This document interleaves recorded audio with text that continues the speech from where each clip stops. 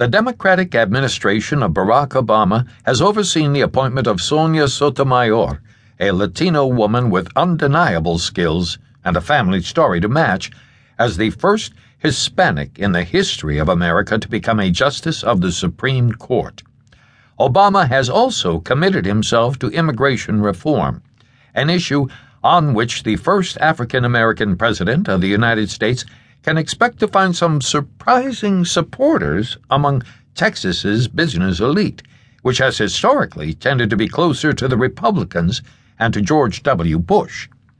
In April 2009, Jeff Mosley, CEO of the Greater Houston Partnership, told the U.S. Senate that the notion that immigrants were a drain on America's resources was nonsense, that they were more likely to be net fiscal contributors, that they mostly complement rather than compete with domestic workers, and that cracking down on illegals has had a perverse effect in Texas, distorting patterns of circular migration and encouraging the use of people smugglers who tend also to be involved in drug trafficking.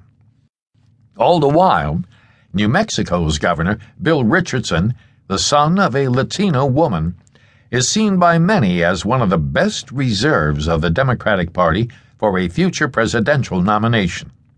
One should also watch out for people like Martinez Fisher or Rafael Anchia himself, Illinois' Gary Chico, California's U.S. Congressman Javier Becerra, or Linda Chavez Thompson. In any case, the United States is set to become the next Latin American country, and the rest of the world, Britain and the rest of Europe in particular, will have to accommodate that fact. Latinos on the rise in the U.S. and Amerindians in power in places like Bolivia are the elements of one of the most interesting stories that will unfold over the course of the 21st century. But the story that will be unfolding in our future will also evoke memories of times past, and it can only be understood in that context. It is fitting that Bolivia is the place that has emerged as a sign of the new times. After all, it was there that the history of globalization started in earnest. The origins of our world lie in the 16th century.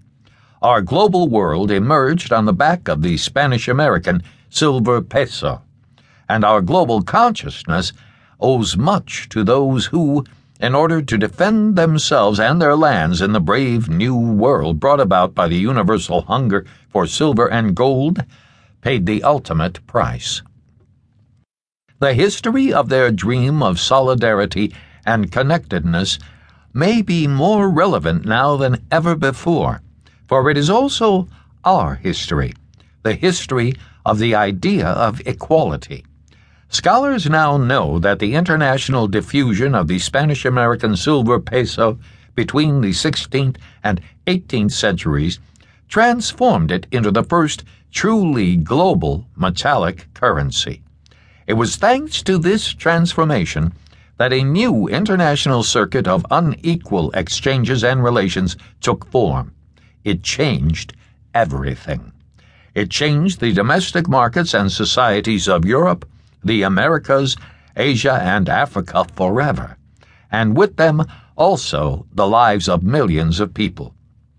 Those who, among them, faced expropriation and extinction, rekindled the dream of solidarity and connectedness of their forebears, and on that basis recognized what was wrong with the New World. They also understood it was not enough to have an idea of equality. They had to act on it. The point was to change the world. It remains one of the most remarkable stories waiting to be told.